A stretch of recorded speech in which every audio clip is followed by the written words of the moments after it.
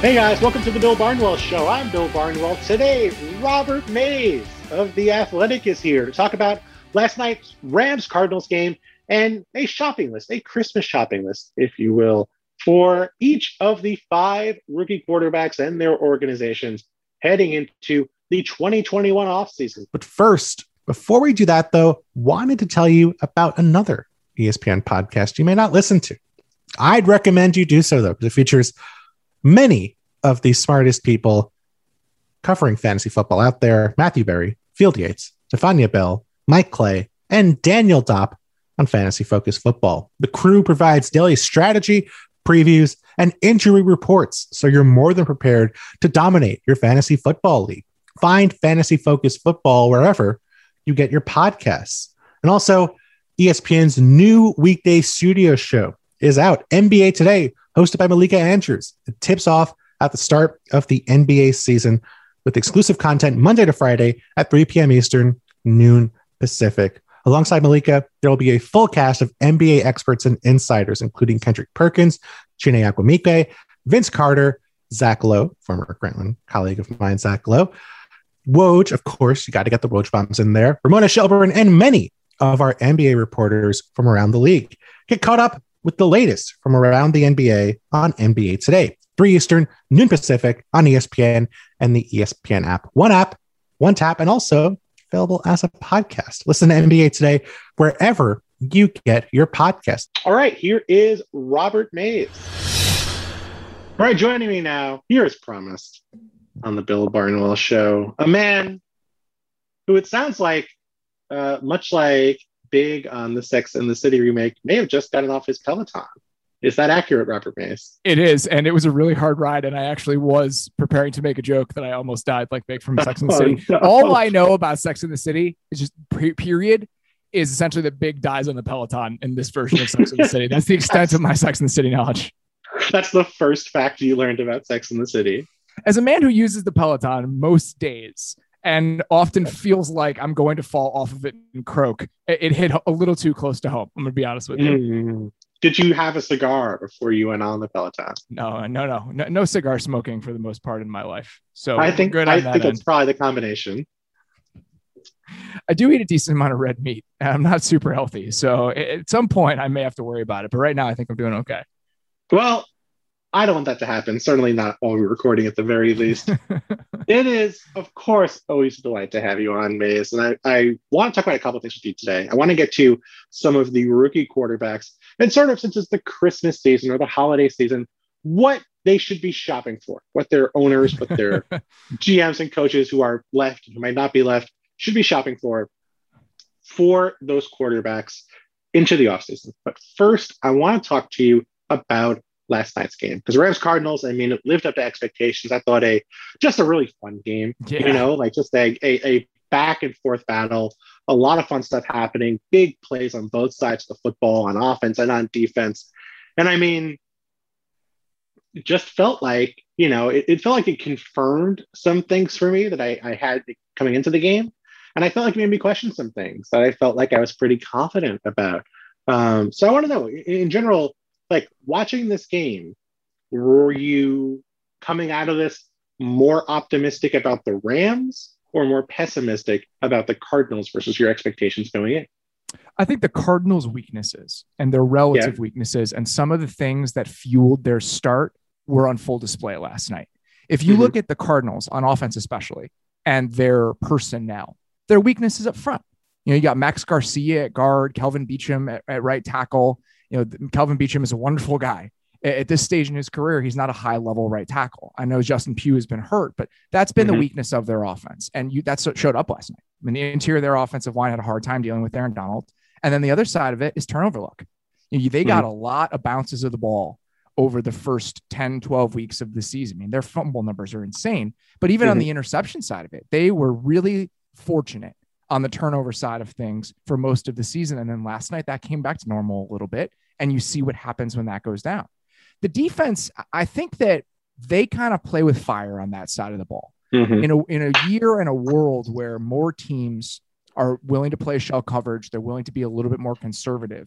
I went and talked to Vance Joseph about this last month, and we had kind of a philosophical discussion about all right, as more teams do this, why have you shied away from it? And he was kind of telling me some of the things about why he feels like even with a single high defense, you're not that prone to the big play. You're taking away the post where most big plays happen in the NFL. But when you're playing those single high structures, you're vulnerable to some of those deep overs that we've seen the Rams hit over time. They sure were. I mean, and it was kind of shut up and play the hits game for the Rams, right? It was like, all right, let's put the boot game back in action. I think Stafford was like 8 of 9 for 170 or something on play action. It was wild. So I think that you saw some of the vulnerabilities of the way that kind of hyper aggressive, kind of on their own. I mean, among NFC teams, among really good NFC teams, the Cardinals are really the only team that plays like that on defense. The Patriots do in the AFC, but I think you saw some of the weaknesses of that. So that's kind of what I came to light for me, is that some of the areas where you might have some hesitancy about the Cardinals, I think it was warranted. I think that kind of came to fruition a little bit last night, but I still think they're really good. Right. Like, they're not a bad team because they lost to the Rams. Like, there's nothing wrong with losing to the Rams, but I agree. And I'll tell you what, like, I think this felt a lot like a 2020 Cardinals game to me, especially like a late season 2020 Cardinals game, where it felt like, okay, we're going to go as far as Kyler Magic can carry us. Like, there was plenty of it last night, by the way. That's the thing. He was great, except for the interception on the red zone, and had another pick as well. I mean, like, he was really good overall, but, watching that offense with Sean McVay and Matthew Stafford, like, yes, Matthew Stafford made some awesome throws in this game, not taking that away at all. But Sean McVay gave him some easy solutions for stuff. Even for big plays, there were like some really easy angles. And so easy is the wrong word, but like some angles that were being created by the scheme. And it felt like for Kyler Murray, those answers were not typically there. Like, yes, there were some plays where, stuff popped up here and there, but it felt like it was so much harder for them to create big plays and to create first downs than it was for the Rams in this game. And some of that is talent, and some of that is injuries to guys like DeAndre Hopkins. But I think some of it is just, I'm still waiting for Cliff Kingsbury to be the guy who, his record at the moment tells me he is. And I think for a guy who you bring in because he's an offensive-minded head coach, because he does have the experience in racking up points, like, there's just a disconnect there. Like I find so many times where I'm just like, okay, Kyler has to make this happen on his own. It's not being created in the structure of the offense. It's Kyler working out of structure to make this stuff happen. One of the other things I think showed up last night, I know James Conner had a huge day as a receiver, but they could not run the ball efficiently and consistently. No. And that to me is one of the issues when I'm looking at some of the numbers last week. They're down near the bottom of the league. I want to say they're like 23rd or 24th in EPA per rush into light boxes. And when you play the way they do, and they're so spread out all the time, you're going to get those looks. You need to hammer those looks. You 100%. Need to be able to hammer away at them over and over again. We've talked about this so much on our show, me and Nate, all year, about how the best offenses are the ones that can just hammer you with anything you need to. Like when you give them an advantageous look, they can run it and they can make you pay for it. And they have these pivot points within the offense. And I think that kind of goes back to what the Cardinals are up front. They're not going to be able to push you around up front when they have light boxes. And I think that's just one more area where it's a weakness that could come back to bite them as they play the better teams in the NFC here over the next 6 weeks. Yeah. I mean, I found it interesting because watching the game last night, James Conner looked really good, and listening to our broadcast, and he was getting lauded for his efforts, and he had some awesome plays, and no taking away what James Conner did. He was also averaging 2.4 yards per carry on the ground. And yes, you can be a useful back in short yardage if you're picking up first downs, still averaging 2.4 yards per carry, but they were not good running the football. And some of that is 38% success rate last night running the ball. That's pretty bad. That's pretty bad. All that great. Sean Harlow is not necessarily going to be Justin Pugh. You're going to be better off, but Justin Pugh is not Quentin Nelson in the running game. It's he's not going to be that big of a difference maker. And the other thing I think is, all year when I've been looking at the Cardinals roster, I can't believe they left cornerback so untouched. They spent so much money elsewhere, and they had Malcolm Butler to start the year, and he retired. No, am I remembering correctly? Yeah. I feel like they've done okay at that position. They've gotten by relative to their talent. Yeah. Because I think Byron Murphy's had a really nice season. He's kind of taking that next step forward. They've done a good job of hiding Marco Wilson. in certain problem, coverages. Yeah, it's at a certain point when you play against these teams, they're going to find your guy, right? They're going to find that guy that they can continue to go after. And that's why defenses, it takes one weak link. It takes one guy that's not going to be there on every single play. And that's the problem, I think, with this Cardinals team is that they want to dictate to you. They want to be super aggressive in doing that, but that can leave you vulnerable. And I feel like we've seen that a little bit against really good offenses. Yeah, I mean, we saw the big play to Odell Beckham off of mesh. We saw the two big Yankee concept plays.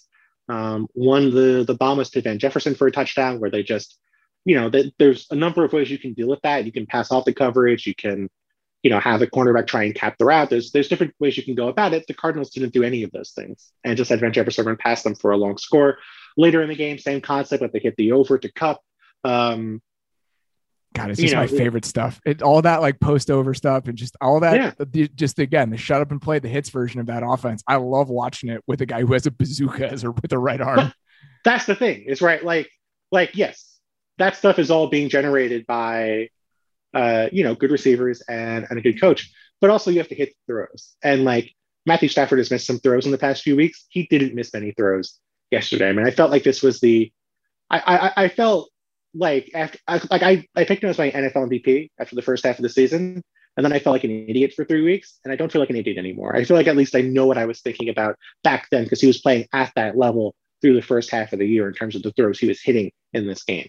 It felt like those two guys were playing ridiculous horse against each other. It's like, all right, yes, I hit this one, now you hit this one. It's really funny to me that I think that guys who have made the most eye-popping throws, if you were just stacking them up over the course of this season, are the 5'10" quarterback who looks like a glitch and a 6'5" quarterback that plays for the Chargers. Like the two guys who couldn't look more physically different, to me, have the most exciting, impressive set of throws in the NFL this year, which I think is an awesome commentary on the state of the league.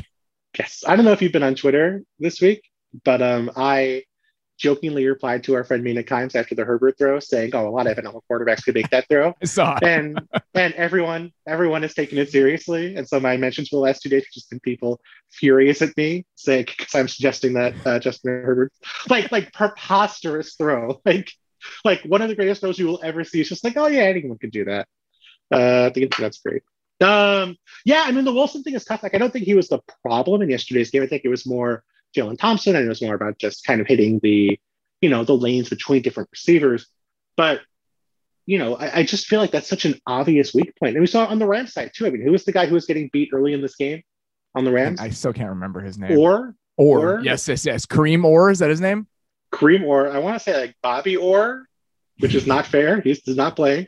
Kareem Orr, who played half the snaps for the Rams. And like, obviously, yes, they did not have Jalen Ramsey. They found this out like the afternoon of the game. It was a worst case scenario for that secondary. But it felt like once Orr was out of the game, like the Cardinals didn't really have an answer for what they were supposed to do.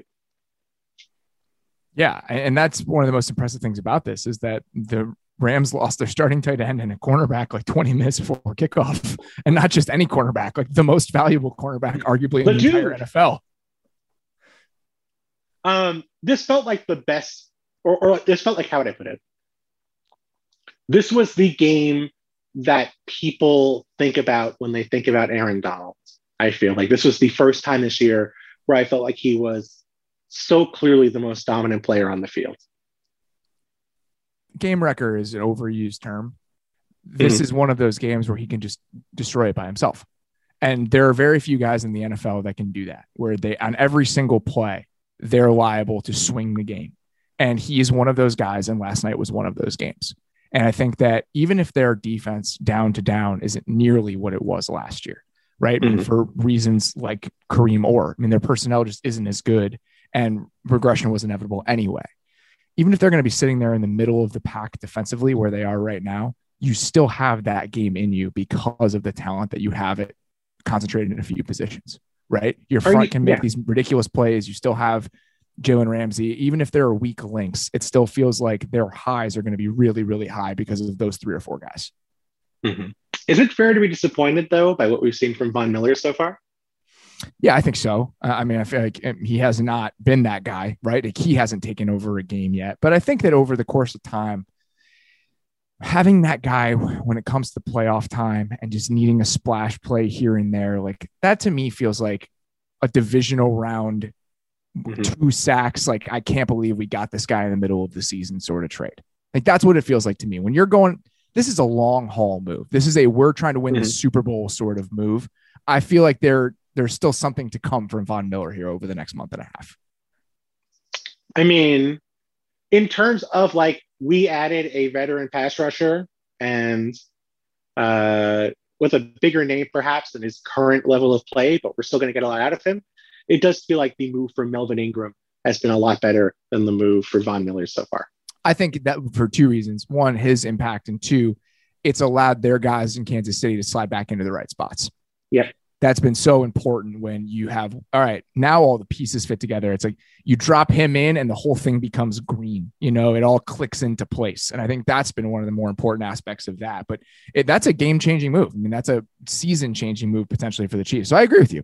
But I also think that, I don't know, I just feel like Von Miller is going to have one of those big 1 or 2 splash plays here down the stretch that are really going to matter. What do you think about the running back situation for the Rams? I mean, you know, Sony Michel handled pretty much all the snaps again for the second consecutive game. I'm getting his snap count as I talk right here. Yeah, literally every single snap for Sony Michel at running back. Darrell Henderson, you figure, is going to be coming back later on this month. Like, do you feel like they should go back to Henderson as their full-time back? Are you splitting it? Does it not matter? Like, what do you see the role of the running back being in this offense? I feel like they think Sony Michel gives them a level of physicality that Darrell Henderson does not. And with the changes they needed on offense and the tweaks they needed on offense and that gear to their offense, where it's like, all right, we can line up and we can run it when we need to, when you're going to give us these looks, similar to what we were talking about with the Cardinals. I feel like they believe Sony Michel gives that to them more than Darrell Henderson does. There's no way to know until we see what the snap counts look like after Henderson is healthy, but I would not be surprised if Sony Michel was the number 1 back on that team for the rest of the season. This podcast is proud to be supported by Jets Pizza, the number 1 pick in Detroit-style pizza. Why? It's simple. Jets is better. With the thickest, crispiest, cheesiest Detroit-style pizza in the country, there is no competition. And right now, get $5 off any 8-corner pizza with code 8SAVE. That's the number 8, SAVE. Go to jetspizza.com to learn more and find a Jets Pizza location near you. Again, try Jet's signature 8-corner pizza and get $5 off with code 8SAVE. That's number 8, SAVE. Jets Pizza. Better because it has to be. Do you think, this is the big question coming out of this game, do you think the Cardinals should have kicked that field goal? No. Not with 5 minutes to go? Not a 55-yard field goal? No. No other thoughts? You don't care? You don't think it matters?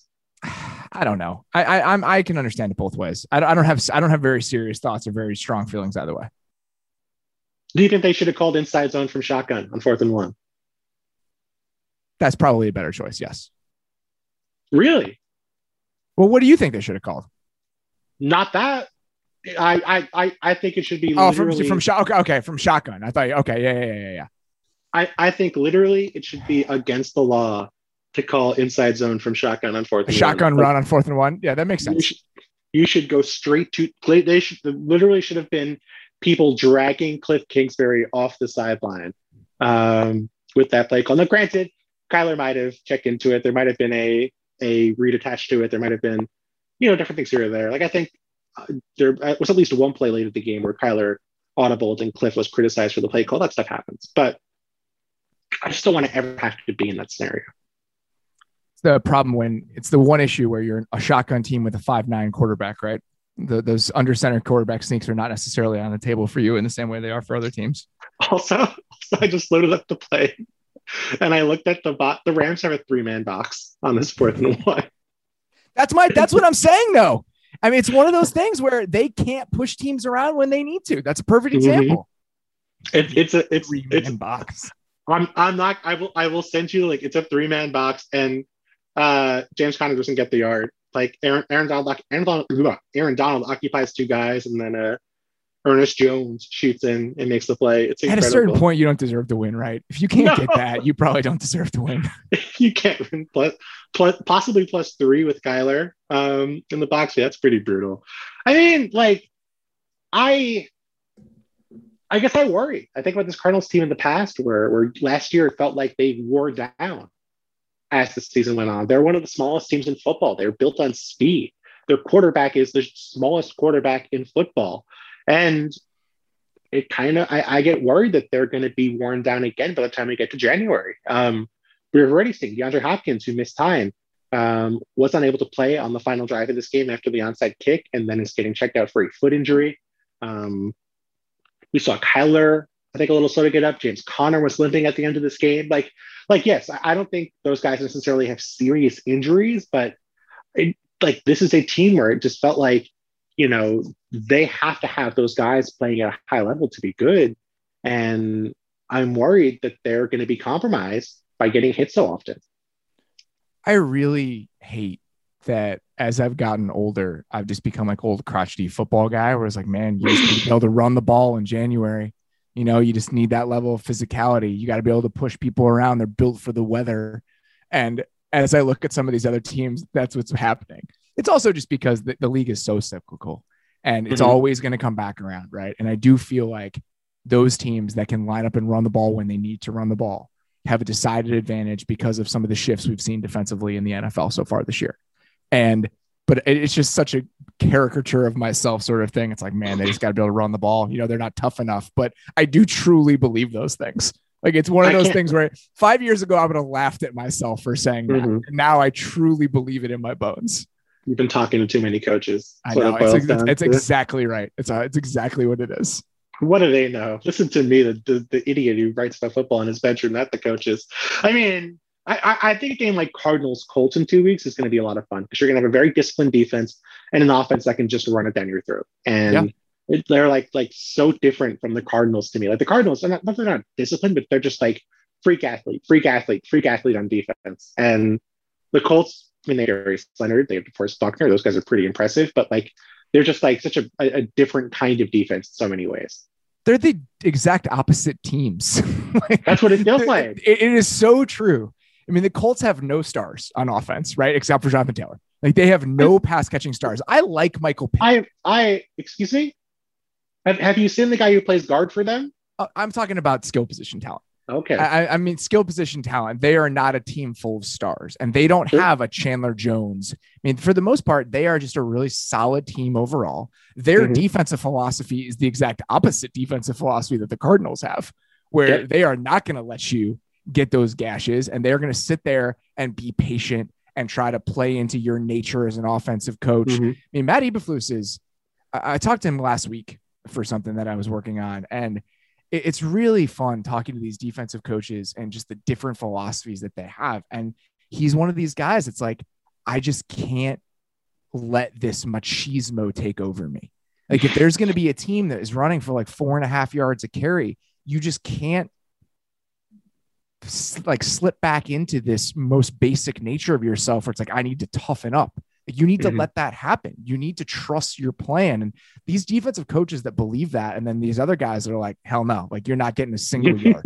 It's going to be 2nd and 9. We're going to dictate. It's just so fun listening to these different philosophies across the league, and both of them work. Like, you can make them both work. The Patriots have been the best defense in football for the last month and a half, and they don't play a too high defense ever. Like, it's not part of who they are. So you can see it in application work both ways, but it's so funny to watch how different it is.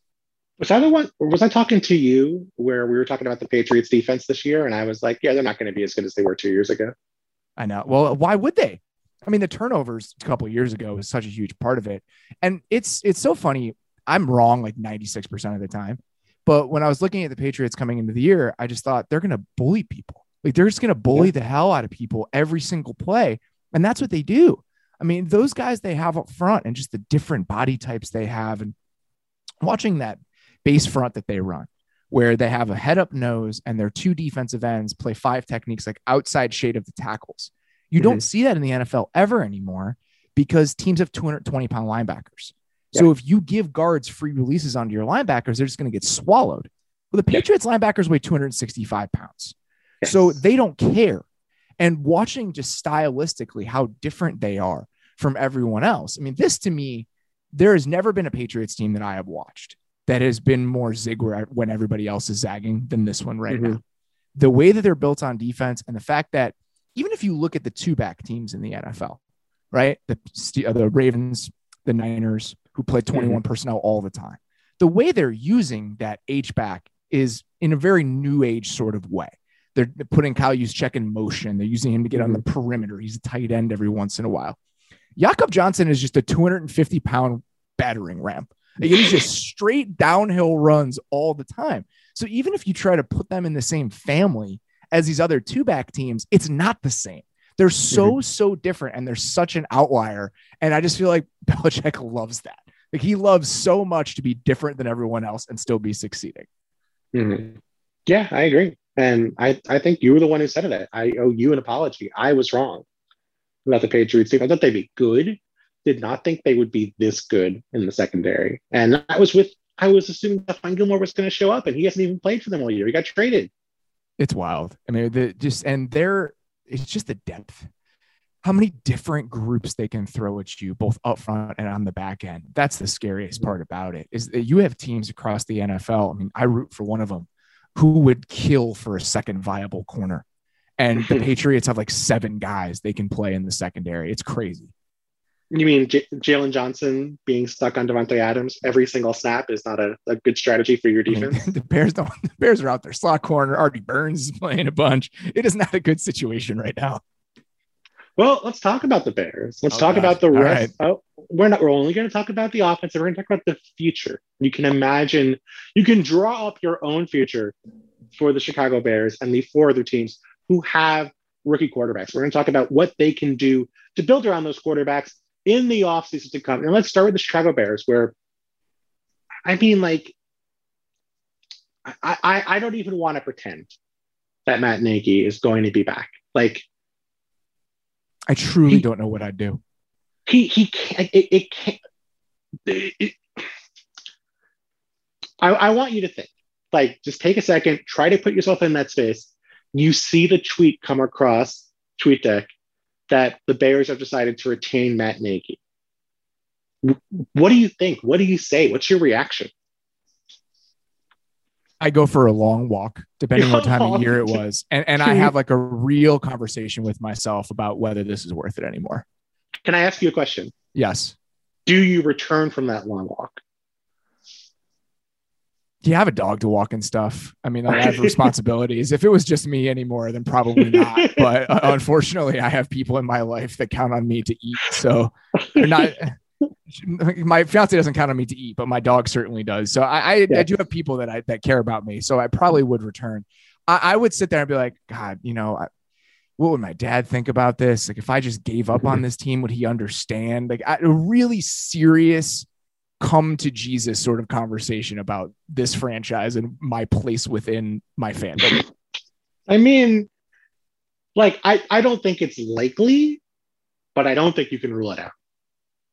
Like, that's probably true, but I think that it's probably not going to happen. I think he's going to be gone. I think they're going to clean house. That's what it feels like to me. I can't imagine that they wouldn't, but I'm honestly shocked he was even here this year and it happened. I know. To me, the Trace Armstrong rumor is really interesting to me. For people who don't know, part of the Bears issue, and this is like inside baseball stuff, but this stuff matters, right? The Bears, the people who run the football operation for the Bears are not football people. Like George McCaskey and Ted Phillips, who's the team president, they are not football people. And I think they have such a dearth of knowledge and expertise in this area. And when you're trying to build a football team, that's a concern. And there's been a rumor out, I think Jason Lockenfora from CBS reported that the Bears have been talking to Trace Armstrong, who right now is a very prominent coaching agent, but he also played for the Bears. He was a defensive end. And it's an interesting idea to me because I think someone with that sort of background that has a really detailed understanding of the coaching profession, the people available in the coaching profession, their reputations among that group and in that world, having someone like that in a vice president of football operations role, or however you want to define it, to say like, all right, we're going to retool what the football side of this looks like to find the right GM, to find the right head coach. At least it's a different idea. because they haven't had that. You know, for years and years and years, Jerry Angelo ran the football side of things. And then when that regime petered out, you go to this disastrous Phil Emery, Mark Trestman time. And then they overcorrect you go from Mark Trestman, who has zero head coaching experience in the NFL and is kind of a creative hire from the CFL. Then you overcorrect back to establishment coach in John Fox. There's been such a swinging of the pendulum back and forth. And I just feel like some stabilizing force. It's like, all right, this is how football works in the NFL in 2021. This is the power structure you need. These are the personalities that you need. Those are the types of changes this organization needs.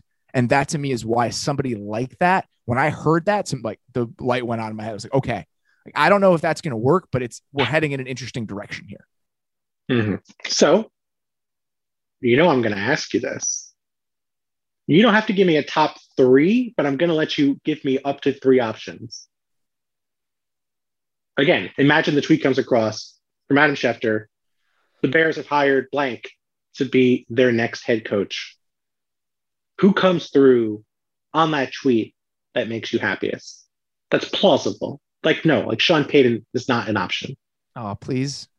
No. You writing that hypothetical about the Bears trying to hire Sean McVay the other day, I assume it was on purpose and I don't appreciate it. I was thinking about like what would be the saddest possible combination, and that came to mind immediately. I have 2 names that I was thinking of. Okay. And they're attracted to me for different reasons. Okay. If we stylistically were trying to build an offense around Justin Fields that I thought fit his strengths, I think what the Bucs do and the structure of their offense, I think is fascinating because he's a big game hunter. That's what he is. He wants to push the ball down the field. He wants to be aggressive. His downfield accuracy outside of his athleticism is his greatest strength. So Byron Leftwich becomes an interesting name to me, right? His rise in coaching is completely tied to how Bruce Arians saw him as a coaching prospect, right? So Bruce convinces him to come out of retirement. I've talked with Bruce and with Byron about this at length. He comes out of retirement, convinces him to get off the golf course, starts coaching. From that point, takes a fairly traditional path, but is very good at it and rises quickly. Bruce gives up play calling in Tampa and lets Byron call the offense. I think that there is no one else that Bruce Arians has ever come across in his coaching career that would have compelled him to do that other than Byron Leftwich. He has said that to me. I also think part of the reason he gave that to Byron was that he believed Byron was going to be a head coach and a good one. And he wanted that path to be open to him because, especially for coaches of color, if you're not a play calling offensive head coach, it's very, very hard to get that job. We've seen it over the last several years. That stamp of approval and what their offense has looked like and how good they've been over the last couple of years, talent aside, even, it's compelling to me. And I do think that offense fits what Justin Fields does well. On the other side of things, where the offense doesn't necessarily fit his strengths, but I think that the way we've seen quarterbacks in that system play, how conducive that system is to quarterback improvement, education, and development is Josh McDaniels. Those are the 2 that I had in mind. I will say this. Nobody knows anything when it comes to head coaching hires. Nobody knows anything. Those are just like those 2 guys represent ideas to me more than they represent people or tangible plans. Because if you had told me that Sean McVay was going to be a really good head coach, I would have just kind of thrown my hands up. I think that it's really difficult to identify who these guys are, but as archetypes, those are the 2 that I had in mind. I mean, you could poke a lot of holes in both those guys, especially McDaniels, frankly. You absolutely could. Would you be comfortable getting McDaniels personnel control? No. I mean, I think you probably could guess I would say no based on that question. That's I wonder part if you of this. Is you need a GM. You need a partnership. Like you need a partnership that you have faith in and that you trust. That to me is going to be one of the most important parts of this entire thing. If they move on from Ryan Pace, which I don't know if they're going to. Yeah, I mean, we can leave Pace aside, but that's another conversation for another day. Would you consider any defensive coaches, or is it just we have to get an offensive coach for Justin Fields? I feel like that defensive coach would be such a rare type of coach. Like unless it was a Brandon Staley type where I feel like their view on offensive football and what he could do for your quarterback, I think that needle is very, very difficult to thread for me personally. I have always been, I would hire a play calling offensive head coach. If I was starting from scratch, if I was doing this all over again with any franchise, especially if I had a young quarterback, 90 times out of 100, 95 times out of 100, I'd hire an offensive minded play calling head coach. Who do you think they will actually hire? Oh my God. Who knows? That's what I'm talking about with this team. Who knows? I mean, anything is on the table, especially if the current power structure is the one making the decision. That's why it's so terrifying to think it's just going to be more of the same, but I truly have no idea. Can I give you my wild guess? Sure. I think the next head coach of the Chicago Bears will be Doug Peterson. That's totally fine with me. I think that's totally fine with me. It's a really interesting idea. The problem is, here's the only thing. You're going back, you're plucking another piece of fruit off that tree, man. I mean, it's the same thing. It's a Chiefs offensive coordinator that coached under Andy Reid. I mean, I understand that it's been a long road since then, but I'd be a little bit concerned about that similarity in background to what Matt Nagy is if you were thinking about the optics of the hire. But that's almost why I think they would do it, is that I think, Ryan Pace made that hire the first time around. So it wouldn't shock me if that's what he found compelling about another hire, even if Matt Nagy, necessarily didn't work out. I'd be totally fine with that. I think that he deserves another. I don't know if deserves, but I think I'd be fine with him getting another chance. He's been successful. He was on my show earlier this year, and I just thought some of the things he had to say and some of the ideas that he brought were really interesting. I'd be fine with that. If that's what happens, I will tip my cap to them and we'll move on. You are wearing a cap constantly. We know from the video footage of the Athletic Football Show, usually a Nordiques hat, if I'm not mistaken. It's because I don't have the patience or the interest in doing my hair during the day when I'm just sitting in the house. This is why. I don't know. I don't have this problem. I don't know what that's like. Other team in the news, team you talked about on your podcast, the Athletic Football Show. I have a couple more things for the Bears. Okay. I didn't want to dwell on the Bears for your sake, but we can go further if you'd like. I have a couple more ideas. One, I would like a veteran center. Ryan Jensen is a free agent. They are going to have, yes. Oh, they are going to have some financial flexibility this offseason. I think that bringing in a veteran center to anchor your offensive line with a young quarterback is very, very important. Their decision to keep Sam Mustipher as the starting center this year, I think, is a misstep. What the Chargers did. Yes. Hold on. Can I ask you a question? You know Nate Tice pretty well. I do. Do you think Sam Mustipher is his least favorite player in the NFL? Oh, God, no. There are definitely guys he likes less. You think? Yes. I don't know. I feel like he really does not like Sam Mustipher. I'd have to think about it, but there are guys that have drawn his ire more than Sam Mustipher. I'm confident in saying that. We will ask Nate off air who his least favorite player is. I think that what the Chargers did and their thought process with Corey Linsley this year is very, very smart. And I feel like the Bears would be well served following a similar plan. They also, in my opinion, need an outside ball winner that is cheaper than Allen Robinson will be. A guy like Michael Gallup, somebody like Mike Williams. That's interesting to me. That like offensive personnel, those are the two things I would chase. As part of their new coaching staff, I think that Doug Peterson thing makes this really interesting. I would offer someone like Andy Heck the most money given to a position coach in the NFL, and I would give him a promotion to be the run game coordinator, because I think that is the number one thing outside of your head coach when it comes to building a coaching staff, period, is hiring the right offensive line coach. I think he's one of the best ones in the league. I think that giving him like $2.8 million a year and giving him a promotion, that is the type of thought process I want them to follow when they build this thing. You wouldn't, Andy Heck is a very good offensive line coach, but would you not just go straight to the top? You wouldn't go for like Callahan? I don't think you could hire Callahan. I think that he already is the highest paid assistant in the league. Oh. So that to me is part of it. And I think that with Heck, one of the reasons is that he is, I think, technically still just the offensive line coach.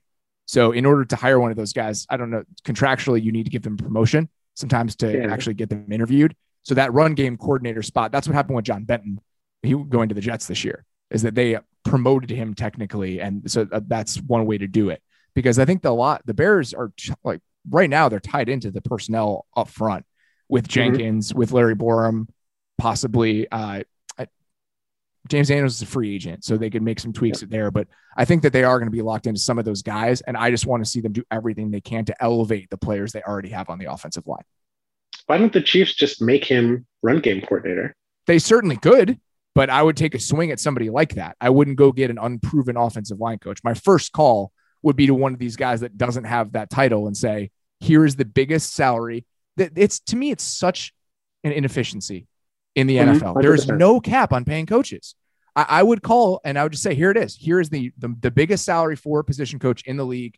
You are now the run game coordinator. Do you want to take it? Like, make it a number so big they can't say no. And if the Broncos move on from Munchak and they move on from that staff period, obviously that's the white whale. But something like that, to me, I just think is such an understated part of building a new staff. Like the Eagles retaining Jeff Stoutland this year and making him the run game coordinator is one of the reasons the Eagles are a viable NFL team.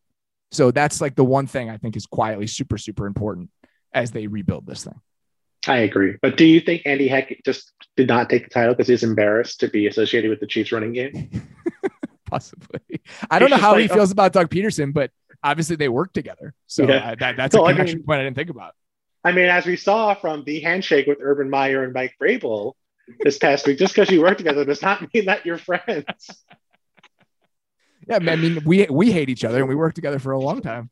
I was trying to think of like what circumstance or situation would lead me to give someone that handshake, and it's like, you know, like I'm very happy with how things have worked out for me, but like the ex who I felt most like angry or guilty or jaded about, and meeting their like you know, very successful husband, I think I'd give that handshake maybe.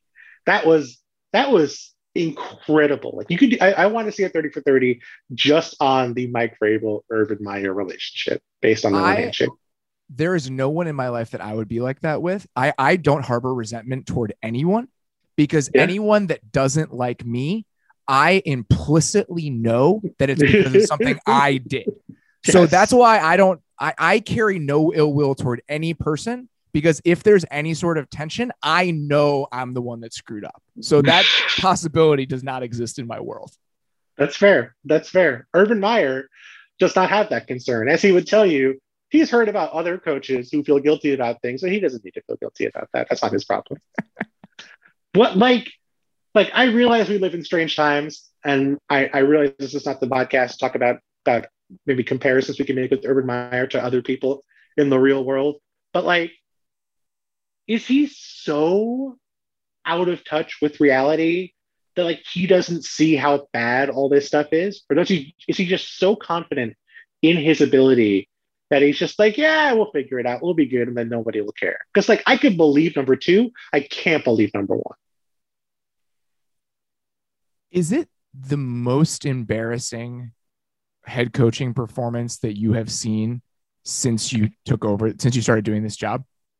Well, I mean, you asked Nate and he said Lou Holtz, like in terms of like incompetent rookie coaches. I mean, I really can't think of one that was worse. Like, yes, there have been coaches who were overmatched. There have been coaches who, you know, just did not do a good job. Now, I had not really started as a football writer the year Bobby Petrino was in Atlanta. I think it was 06 or 07. It was 07. It was the year before Matt Ryan was drafted. It was right before I started. I started in 08, basically. So I don't remember how bad that was. And I think it was sort of colored by the fact that like, oh, like they had Michael Vick and Michael Vick got arrested. And so they were starting like Joey Harrington off the street. But like, this is a team that has Trevor freaking Lawrence at quarterback. And to see not just how bad they are, but like how many off-field embarrassing things have happened, and how not just disgraceful, but like you would figure, okay, maybe Urban Meyer just does not have any social mores or social wares. Like maybe he's just like a total like football coach, like idiot outside of the football world. You would at least count on Urban Meyer with a bunch of former coordinators as his coaches to build a competent offense. And watching that offense week after week, Like, it is incredible to see how many mental mistakes there are, how many protection breakdowns there are, how many times receivers are not on the same page with each other or with the quarterback, how many times routes are run to the wrong distance, how many times there's miscommunication between quarterback and receivers. Like, it is staggering how poorly this offense is coached. And that is like the one thing maybe you could have counted on in hiring Urban Meyer, and yet here we are. When I say disgraceful, I don't mean his off-field behavior. I mean the state of their football franchise. And it's not surprising to me when you watch their offense and they have a complete lack of detail. And then he gets asked this week about Andre Cisco's snaps and whether he's going to be playing more. And he said, oh yeah, I think he's been playing more. And the man that he's discussing, a rookie that they drafted fairly high, had 0 snaps on Sunday. When you don't know how many snaps your players are playing, why would we have any faith in those players understanding how to run routes at certain depths? That's what's disgraceful to me. Like, it is a truly embarrassing football product. I am on a group text right now with a friend of ours whose name I will not say. But he and I are just coming up with fake names to that we want Jaguars beat writers to ask Urban Meyer about. Like, I think I one that was like, yeah, how did Michael Olive Garden do for you last night on special teams? Did you think that he showed up? Like, Urban's gonna fall for one at some point before the end of the season. When you hear your family, man. Unfortunately, when you're part of the Urban Meyer organization, if you're leaking, you're not family anymore. That is the one thing Urban Meyer has threatened to stamp out. Not the mental mistakes on offense, not the sexually confusing behavior off the field, but yes, the media is the problem with this team. I mean, like I know that they asked Shad Khan about it on his yacht a couple of days ago, the Jacksonville media, and he said, like, I want to do the right thing for the city. I want to do the right thing for the team. Like, I know it's going to be expensive to get rid of Urban Meyer, but they can't bring him back, can they? Like, is there any way he should not be the coach right now? He should not be the coach. Like, right now, I don't think he should be. I typically don't think there's a ton of value in in-season firings. To me, it's always seemed kind of silly. I absolutely think there's value in this. You just make Gerald Bevel the head coach for the final month of the season. You know what I said when you asked me to make a list for these guys and what their the gift list should be heading into the season? For Trevor Lawrence, it's the neuralizer from Men in Black. Like, I just want to be able to flash a light in his face and have him go back to April 2021, the day that he was drafted, and forget that any of this ever happened. So the faster I can just cut this off and just cut off this path that the franchise is heading down, I want to do it. I want to pull the plug immediately, because I honestly think that continuing to do this and have these moments is more embarrassing and more detrimental to the state of the franchise than just firing him right now. I mean, it's going to take a year to recover. Like, even if they fire him, like given how embarrassing things were this year, like, they're going to have trouble attracting free agents unless they make just a slam dunk, everybody loves him hire, which I don't know if there's one out there this offseason. Like, it is so brutal. I mean, so give yourself a chance for like 2 games where guys are invigorated and they feel good. It's like, oh man, like, let's win this for us, and have a couple great, nice moments and maybe a high note that you can end the season on. Maybe. Like, that to me is worth it. Chasing that is worth it. And I very rarely think that. This is basically just the plot of Major League with Urban Meyer substituted for the owner of the Indians. So true. Or it's the end of Varsity Blues. It's insane. Just put Darrell Bevel on some crutches and have him kick Urban Meyer out of the locker room at halftime. I mean, it's going to be so much money to fire him. Like I know they can afford it, but like, I think Urban Meyer's deal is rumored to be like 10, 12 million a year. And he didn't sign like a 2-year deal. God, good for Urban Meyer, man. I guess. I mean, like, maybe we're just hoping he retires. Maybe just hope that he's like that he's going to realize this is not for him, and he'd rather go make $10 million a year to be like a CBS announcer or something. Do you think he wants to get fired? If this kind of feels like that moment with the Andre Cisco thing felt like George dragging the World Series trophy around in the parking lot to me. Did you hear the offensive line question he got asked by the Jags fan? No. I guess they had a Jags fan on the press conference or on some kind of press conference he was doing. Great. And the Jags fan was like, you told us the offensive line was going to be good. The offensive line sucks. And like, when is it going to get better? when is it going to get better? And Urban just kind of like, just nods and is like, yep. And that's it. He didn't respond at all. That was the whole response. I will say, like, I have now been covering the NFL for almost 15 years. Wow. And I know you're telling me. And I have seen a lot of stuff. This is unique. Like I really have not seen a coach who was like down as bad as Urban Meyer has been the past couple of weeks. And it's almost fascinating. Like I want it to end because I feel bad for the franchise and I feel bad for Trevor Lawrence. But like just seeing him try and talk people into a second season, the idea is so funny to me. It is deeply funny. I do agree with that. If he seemed like even a halfway decent guy, I would not be enjoying this as much as I am. Right. Like Jim Tomsula, like was not a great head coach, and it was a bad situation. But like, no reason to think, oh, Jim Tomsula should be like embarrassed. Urban Meyer should be embarrassed, and he's not. That's what makes. No, he's belittling his coaches in meetings. That to me is the thing. Like, a lot of stuff he's done has been bad, but I think if that story is true, I think you have to fire him. I don't think you can go forward with him because not only are the players not going to respect him, but the coaches aren't going to respect him either. And that is compromising your players and their ability to get work done and improve. I just can't even imagine it in like a professional workspace. Like you walk in there and the guy who is your boss starts screaming at you that you're a loser and he's been more successful than you. Oh, I mean, I don't want to talk about any places we've worked in the past, but I'm kidding. Anyway, so Jags, new coach, kind of same thing as the Bears. It's the first thing on my list after Neuralizer is just new coach. I mean, I don't. That's seriously, those are the three things I have listed. This is not a joke. Neuralizer for Men in Black, new coach, speed at wide receiver. Like those are the three things that I have listed. It's such a depressing list. Is there a different sort of coach you would go for as opposed to the coaches you listed? Because Byron Leftwich, I mean, would be a first-time head coach. Not that first-time head coaches can't be good because they can, but would you go for someone who has NFL experience? Just to be like, okay, not that Byron Leftwich won't be a professional, but just like someone who has stability, who has dealt with this job before, who's not going to get overwhelmed or not just turn into a disaster the way Urban Meyer has. This is one where I think chasing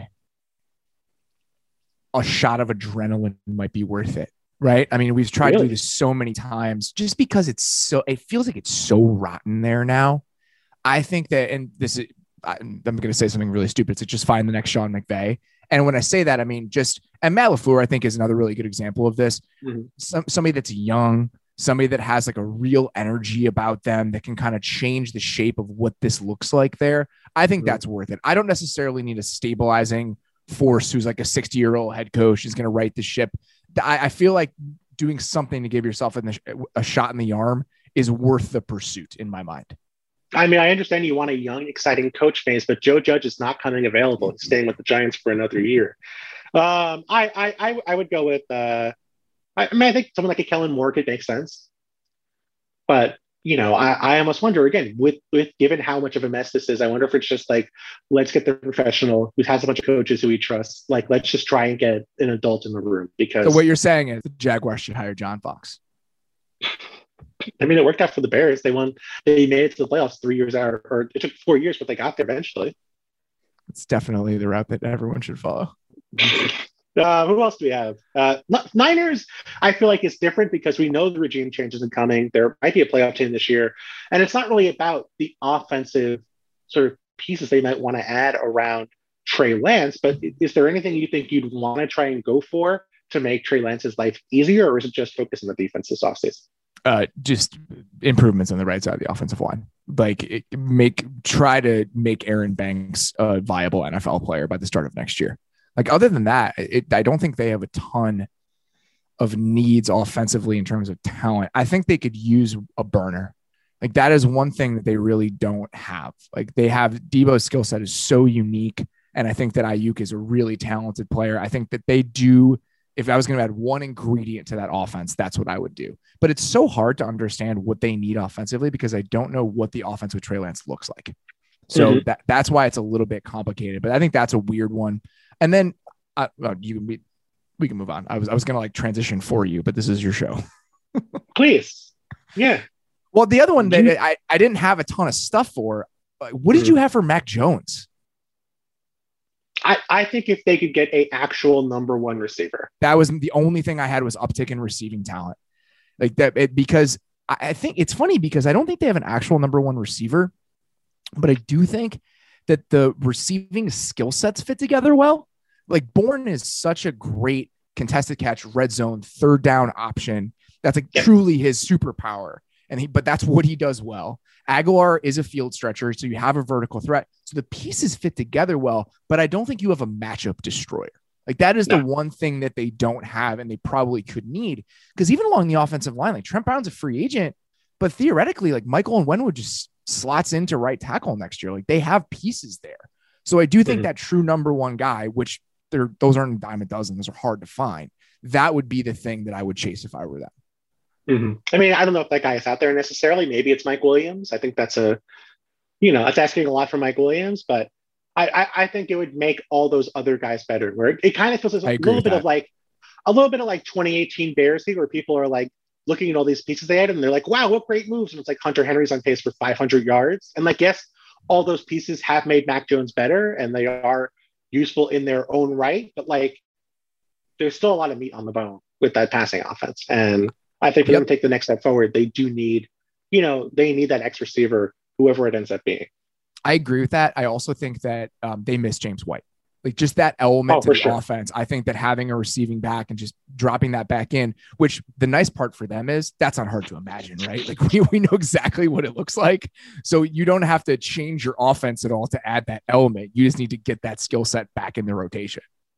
Yeah, absolutely. And I mean, like, they can afford it. They can make it work. They can draft someone. I know there's like, I think 6 first-round picks at wide receiver in Todd McShay's most recent mock draft. Like they'll have options to do what they want to do. I just love the idea of this Drake London guy on their team. That's 6'5", just monster dude from USC is fun to me. Just the name Drake London. I'm just picturing him like kind of dressed like Gambit, maybe. Just a trench coat and a headband on. Yeah. Like I figure, like, the NFL has been pretty lax on numbers. Like I figure the next thing is you can show up to football games wearing a trench coat. Why not? Speaking of headbands, you want to talk about Zach Wilson? He's the last one left, man. We don't have any other choice. Niners, it's tough to think of who they'd add. The Patriots, it's very straightforward. The Jets, pretty much a lot is what I've discovered about the Jets. Like I think they have to be pretty psyched about what Elijah Moore has shown the past few weeks. And after that, I guess Corey Davis is locked into a spot, and that is pretty much it so far for the Jets. I guess, Mekhi Becton, you missed the entire year pretty much with injury. Elijah Vera-Tucker, I mean, have you watched a lot of Elijah Vera-Tucker this year? Have you had any thoughts on him? I've watched him a little bit. I wouldn't feel comfortable like giving a synopsis about what his rookie season has looked like. I've watched the Jets in passing. As I texted you this morning, I went back and I watched the game against the Saints this morning, and I was resenting you the entire time I was watching it because I have not watched much Jets football, but felt compelled to watch a little bit before we talked about Zach Wilson today. Well, as you said, this is your fault. So you can't blame me for it. You just said you don't resent people. So it seems like you can't blame me for it too much. I'll get over it. I'll construe it as my fault for not watching more of the Jets by the time the day is over. So I actually watched a surprising amount of the Jets. Strangely enough, sadly enough. To me, the thing that jumped out was it just feels like they need more physicality on offense. Like when you watch that game against the Saints, it just they are getting pushed around. And it's a bunch of different positions, right? There are backside runs where Laurent Duvernay-Tardif is just missing cutoff blocks. I think that a retooling of the interior of their offensive line doesn't necessarily need to be high draft picks, but I just think I don't know what I can say, but like ASS kickers on the interior of the offensive line, I think would be nice. And then on the right side, Morgan Moses on 1-year deal. I think George Fant has no guaranteed money left on his contract after the season. Mm-hmm. So if they wanted to do something on the right side, and then getting Becton back would be a huge step toward that physicality possibly. So up front, they need that. And then at receiver, especially without Corey Davis, they ran a leak play against the Saints. And on that play, Keelan Cole was in the left slot and Jamison Crowder was coming from right to left on the leak. And Keelan Cole just got completely rerouted by Quan Alexander to the point where it screwed up the spacing on the leak. And as Crowder was trying to come over on it, he just got knocked like 3 yards off his path by a linebacker or defensive end, something. And you watch that play and it's like, that doesn't happen to the Bucs, right? When you have these linebackers that look like pinballs or the wide receivers that look like pinballs. And that's just what this team feels like right now. And that's why, so I think some offensive line retooling, getting Becton back. And this is not the sexiest idea in the world, but somebody that I was just in my mind, like, what does this team need in terms of presence? Like David Njoku would help this team. Like somebody like that, where you have a dual threat tight end who's a willing and able blocker, has some juice to him, is only 25. It's not the most exciting thing in the world. Like those are the types of players that make up the connective tissue of a roster that the Jets don't have right now. Would you give Dalton Schultz $12 million a year? Probably not. I feel like they could use, and Dalton Schultz is not like George Kittle when it comes to that. George Kittle, there's like two people on the planet like George Kittle. One of them is George Kittle. The other one's Rob Gronkowski. You're not going to get either of those. That's not going to be part of this offense. But I feel like, you know, if they were going to invest at a position, I think tight end would be the position I would go for. I think having that sort of versatility, having that sort of, schematic impact of being able to mask what you're going to do before the snap more frequently. Coming from the Shanahan offense, I feel like they don't have that with their current personnel on offense. And I think I would add two tight ends. They don't have to be 10 plus million per year, like the Patriots situation, but they can be two starting caliber tight ends. I think that would be the first thing I would look for this offseason. Actually, it's a pretty deep class of UFA tight ends. It really is, actually. And I think that that's a really good thought. And for me, watching them, they don't have layups. And they don't have layups for a couple different reasons. They don't have the layup guy. There aren't that many yak monsters at tight end, right? There's one George Kittle. But finding diet George Kittle just to give yourself some layups and easy ones is really important. The other thing that I had on their list, when you think about layups, their quarterback is so broken mechanically right now that he's incapable of completing layups. His footwork is a mess. He has zero confidence right now. He's dirting balls on checkdowns. And to me, the number one thing they need to do is they need to work on the support system he has in the building. And part of the problem was they had one of the most experienced, respected quarterback coaches in the entire NFL coming into this season. And he tragically passed away. And that's a real thing. Losing Greg Knapp on the eve of this year, I think, is really tough on them. Because having that guy and having that voice in the room for a young quarterback who is talented, but a little bit volatile in some of the ways that he plays would have been really helpful. And then compounding that problem, they didn't have a veteran quarterback. They had Mike White. Like having a Brian Hoyer or a Matt Schaub or somebody like that, a Case Keenum, to be an example for a guy coming into the league, that stuff is important. And I just think they didn't think about that enough while building the roster. And I really think they need to more consciously try to create a better support system for him in year two. Again, similar to me with what the Chargers did with Justin Herbert, where they brought in Chase Daniel and they had the way they thought about the coaching staff, I thought was really good. Obviously, Robert Saleh is going to be there, but I just think there are little things they can do to help him because the details of the way that he plays right now are really, really messy. I can't believe Robert Mays came on my podcast for like the 8th consecutive year and advocated for Chase Daniel to get a job somewhere. I do think that guy is important. Like, even if it's Nick Foles, right? Or if Nick Foles is a free agent this year, Andy Dalton's a free agent this year, somebody in that mold, they have Joe Flacco now, but I think an entire they traded for Joe Flacco. I know they did. I think also, having an entire offseason, an entire training camp, like, it's somebody with institutional knowledge of the offense. Like Brian Hoyer played for the Niners in 2017. He is a free agent. Somebody like that. I know, again, it's not the most exciting thing ever, but this is what you should be looking at on this play. This is where your eyes should go. This is what we're trying to accomplish. This is the way within this offense you can pick up on this and this and this. Having that Rosetta Stone of the offense in the room with you, I do think impacts young quarterbacks. I do think it's important. I have some bad news for you, Mace. What's up, buddy? Nick Foles is not a free agent this offseason. He has he has $4 million guaranteed coming from the Bears in 2022. Isn't that his contract is voided though, isn't it? No, it's not. I thought he was hitting the market. It only voids if he hits an unknown incentive threshold, which sounds like a Joy Division album, unknown incentive threshold. But also, given that he hasn't played unless the incentive threshold is with the third stringers, he is not hitting it and coming back for $4 million guaranteed next year. He was on the spot track list of free agent quarterbacks. I don't know why he would have been, but that's neither here nor there. Neither here nor there. The story of the 2021 Chicago Bears. Robert Mays, it's a pleasure to have you on as always, buddy. Please plug where people can listen to more of your audio and written stylings. The written stylings don't happen much anymore, so you may be looking for a while there. The audio stylings happen every day. The Athletic Football Show is 5 days a week. We had Kurt Warner on today. Who the show will be running on Wednesday. We had a really nice conversation with him just about kind of the state of modern quarterback play. I feel like the last 5 years or so, since the 2017 draft, I think that's the one that really sticks out. We've thought about young quarterbacks in the league as these really hyper talented new wave guys, the Patrick Mahomeses, the Justin Herberts, Josh Allens, Lamar Jacksons. And this year to me has been a reminder that you can win in different ways at that position. Joe Burrow, Dak Prescott, Mac Jones. And Kurt was the epitome of that during a Hall of Fame career. And we talked about that idea for a good long while. So if you guys want to check out that conversation, I would sincerely appreciate it because I really enjoyed having it. Slight upgrade on the knowledge level in terms of co-hosts.